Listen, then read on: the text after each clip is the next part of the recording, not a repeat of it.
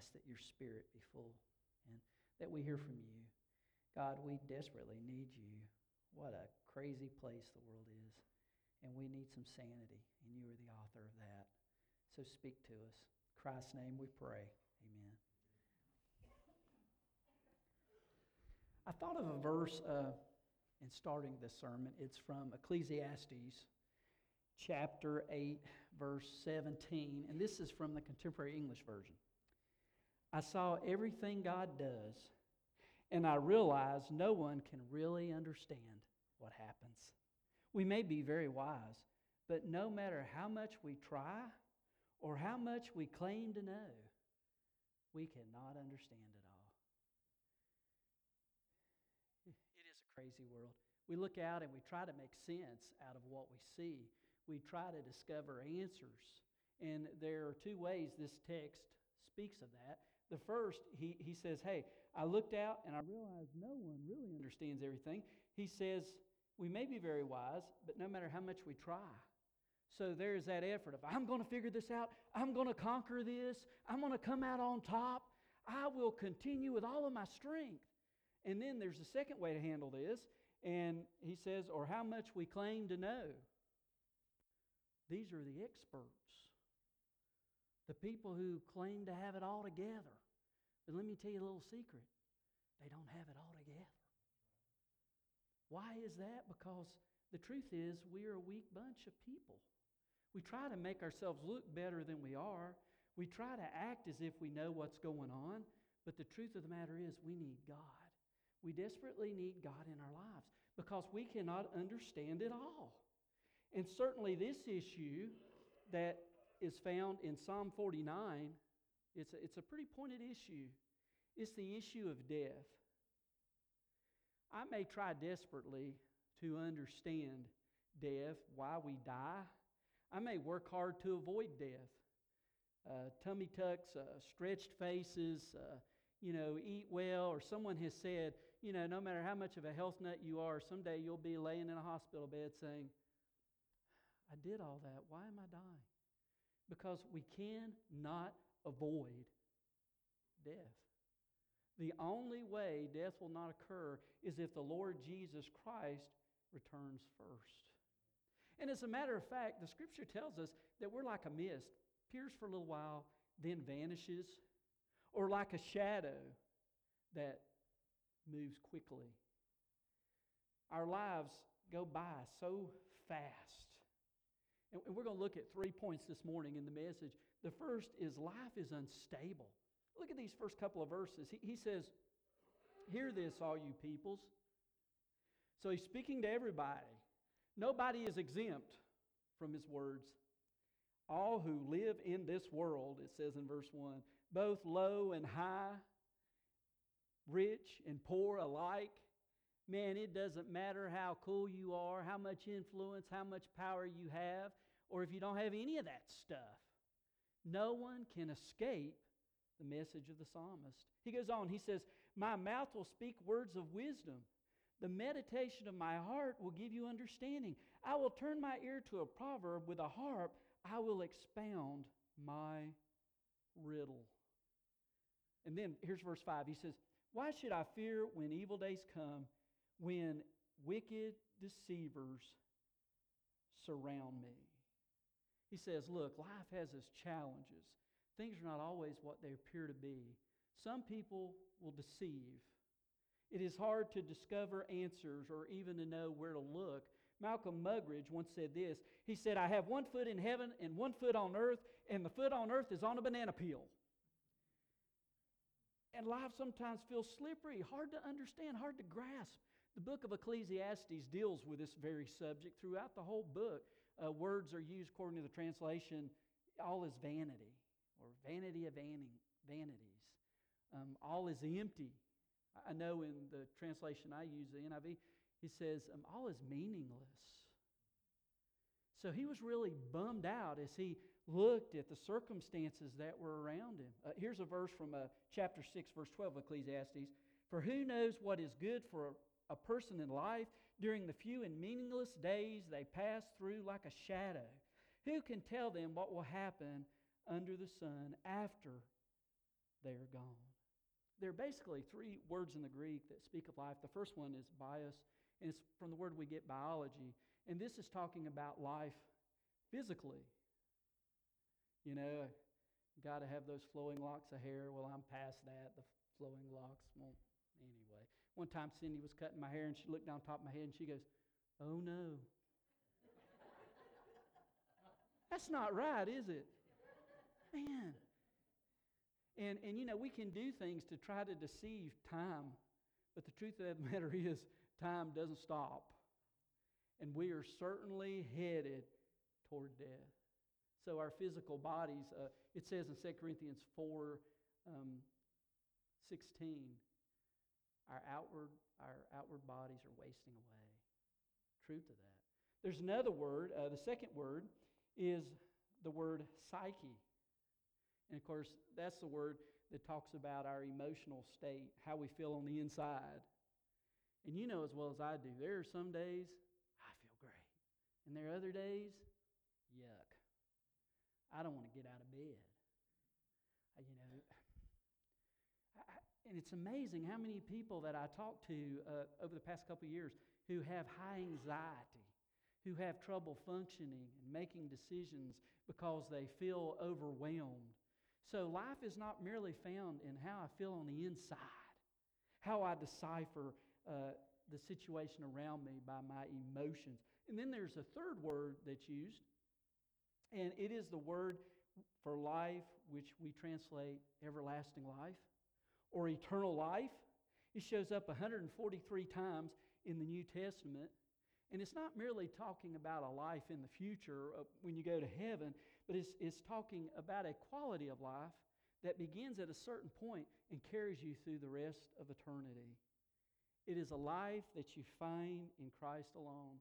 John 5:24, Jesus says, "I tell you the truth, whoever hears my word and believes him who sent me has crossed over from death to life. He'll not be condemned." That's the message of Christ. John 3:3, he says, "Unless a man is born again, he cannot see the kingdom of God." So there is a life that happens when we meet and encounter the Lord Jesus Christ. I love baptism because it is a picture of that life. You know, you go into the water. I always tell people, you stay in the water too long, what happens? You drown, you die. So it's a picture of dying to self, to an old way of life before you met God. And when you come out of the water, it's a picture of new life. It's like, yes, I am a transformed, changed person through the presence of Jesus Christ. He's come to live in me and made me a different person to follow in. And this is the kind of life that is what is needed to handle this crazy world. Second point. Death is universal. Notice again the first couple of verses. Hear this, all you peoples. Everybody's got to worry about death. Nobody's exempt. Listen, all who live in this world, both high and low, rich and poor alike. And then drop down to verse 6. Those who trust in their wealth and boast of their great riches, no man can redeem the life of another. So you can't pay enough to earn eternal life, and you can't pay enough to escape death. You can't trick your way out of death. I started listening to this video. I told myself I'm not going to watch it all because it was an hour long, but I did, I confess. Frank Abagnale. Anyway, have you ever seen the movie Catch Me If You Can?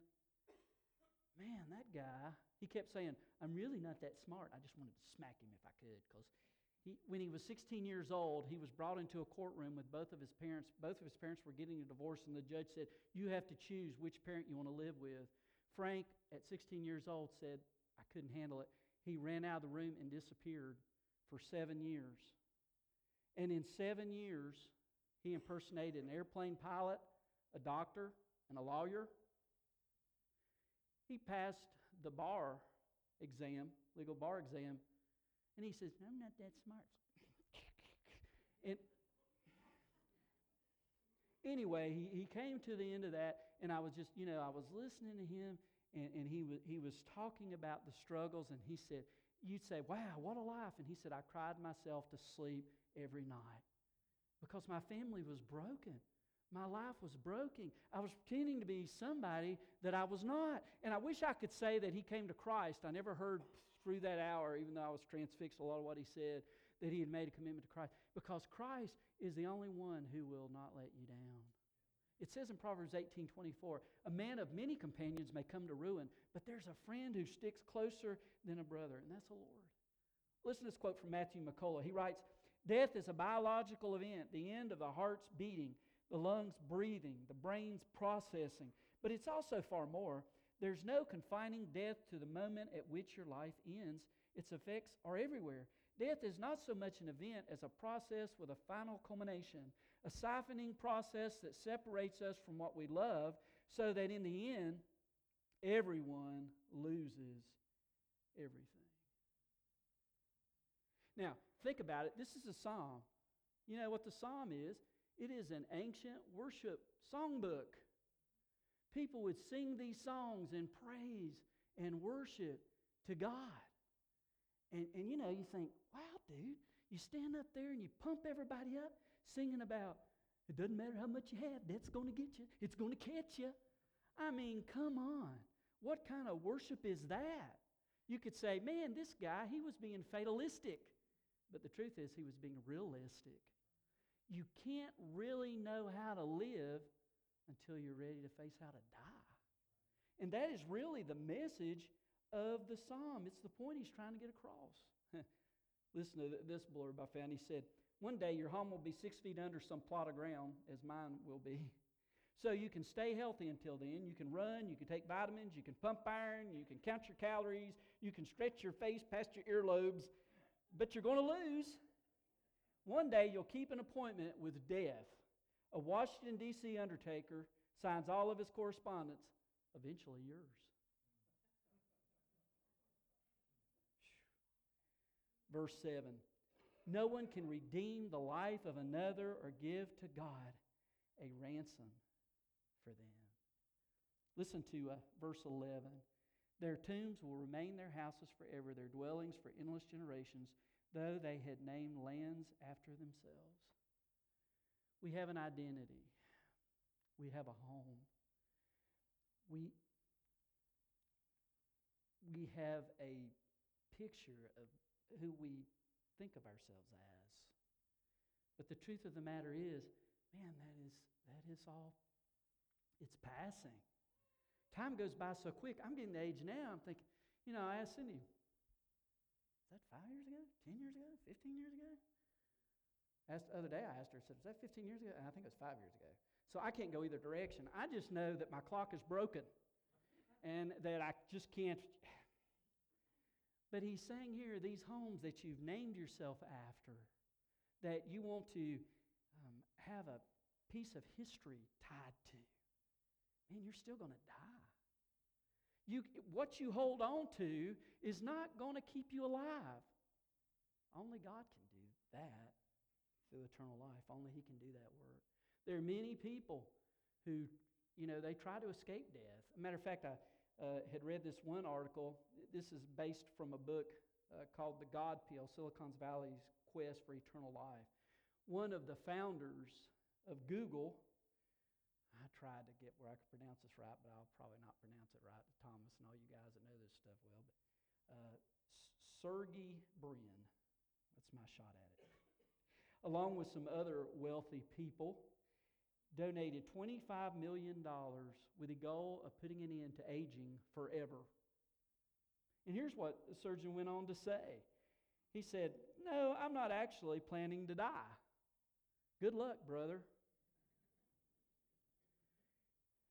It's one of those things that takes more than to just throw some money at it in order to accomplish such a feat, because we're all headed toward that doorway, toward that transition.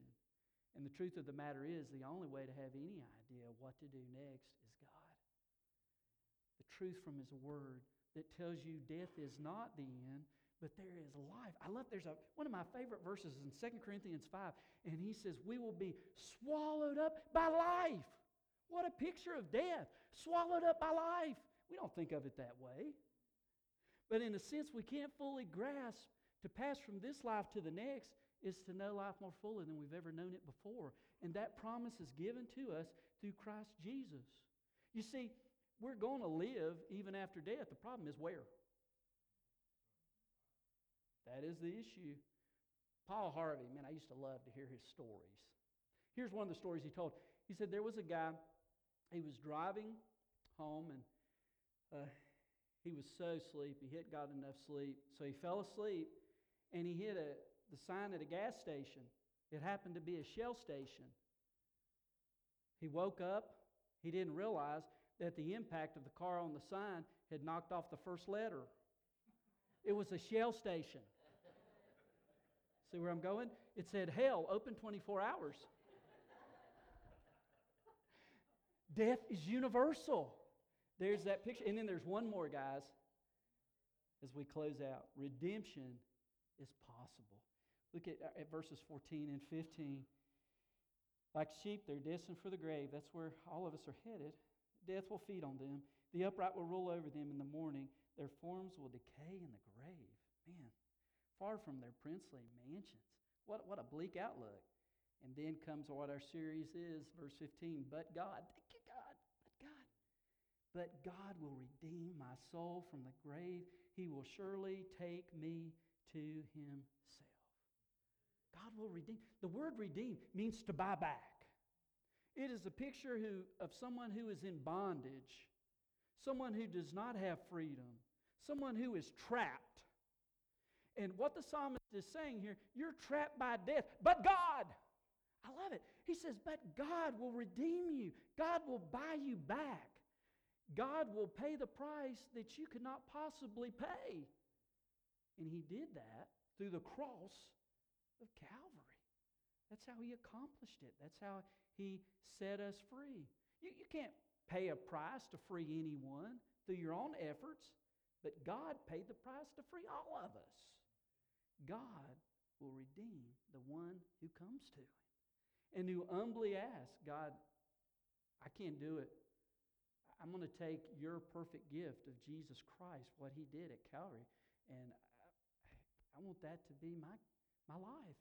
I want your forgiveness. And he says that when you believe and you place your confidence in him in such a manner, man, things change.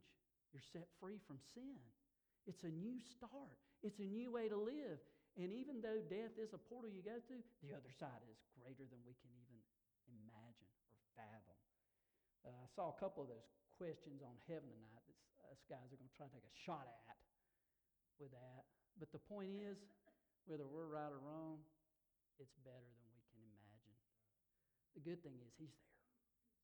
He's there, and we'll be with him. It's wonderful to know that he holds the keys of life and death. And through Christ, there is life. And that he will receive us. As he closes that verse 15, he is waiting on us. When you trust Christ, there is a confidence. There's an expectation. No matter what happens to me, the end is good. I go through some bad stuff, but I have a God who has paid the price for me, who has worked it all out, and even though I can't grasp and understand a lot of what is going on, and certainly death falls into that category, I have a Savior who has fully paid for it. And when I place my trust and my confidence in him, I can rest in that. Here's a couple of verses. Psalm 73:24. You guide me with your counsel, and afterward you will take me into glory. So while we're here, he gives us counsel we need.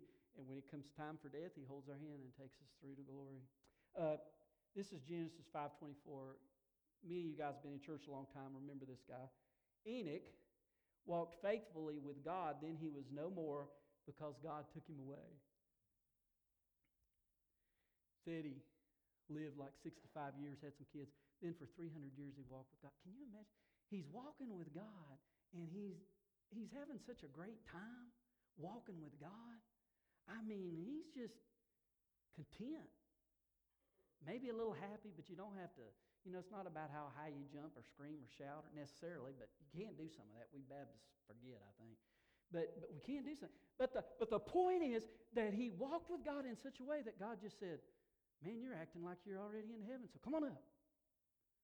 And he just carried him away. He took him up. And guess what? One day, if you are in Christ Jesus, if you have encountered him and he has entered your life and he's forgiven you and he's changed you, you'll be taken away too. Now, two ways. He'll come back and get us, as it talks about in the Scriptures. But the other way is we pass through the portal called death and we go to meet him. But either way, we will be with him. For to be absent from the body is to be present with the Lord. Job 19, 25 through 27. Now think, this is Job. This is many years before Jesus Christ was ministering upon the earth, God in human form. But Job had a hope. Often when we talk about hope, I hope you have a good day. Well, really, we're saying, I'm rooting for you, buddy. My mind is with you. My prayers are with you. I want to see you do well. But there's more here. What he is saying is, I will meet my Redeemer. It will not just be a hope of what I expect to happen or what I would like to see occur or pass on good vibes. I want you to hear what he says. He says, I'm going to meet him, my Redeemer. Listen to these words. This is great. This is Job 19, 25 through 27. I know that my Redeemer lives, and then in the end, he will stand on the earth, and after my skin has been destroyed, yet in my flesh I will see God. I myself will see him with my own eyes. I and not another, how my heart yearns within me. That day will occur for the child of God. We will see him face to face. We'll see the scars. And we'll worship. And it will be an awesome, beautiful time. Jesus said, I'm the resurrection and the life. Whoever believes in me will never die. Because in that sense, he carries us through that portal known as death. He gives us confidence. Verse 16, I'm almost done. I'm about to close out. Of course, preachers say that and don't mean it, I know, but I'll try. Do not be overawed when a man grows rich, when the splendor of his house increases, for he will take nothing with him when he dies. His splendor will not descend with him. Though while he lived, he counted himself blessed, and men praise you when you prosper. He would join the generation of his fathers who will never see the light of life. A man who has riches without understanding is like the beasts that perish.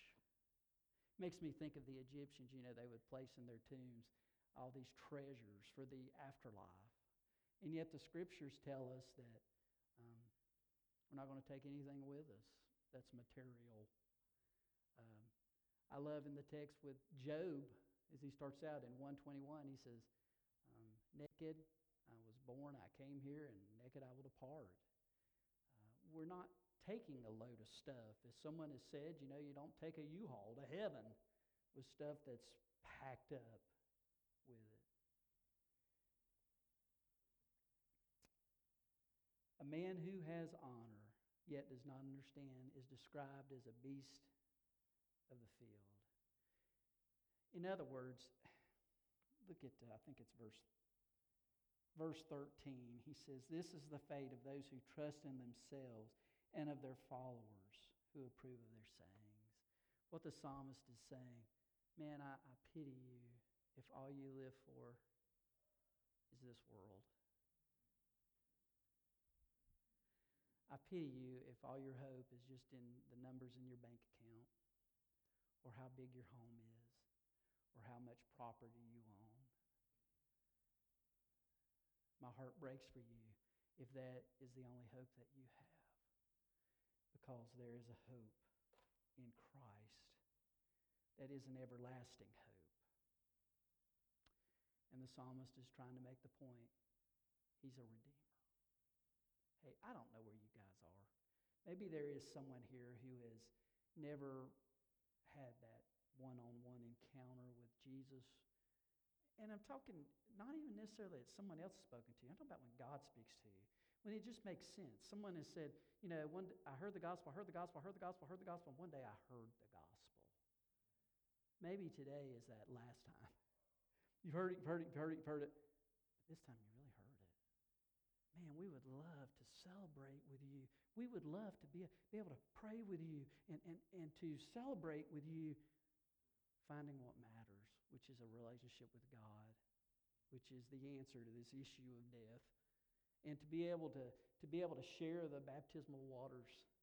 Man, it'd be awesome. We just want God to work among us.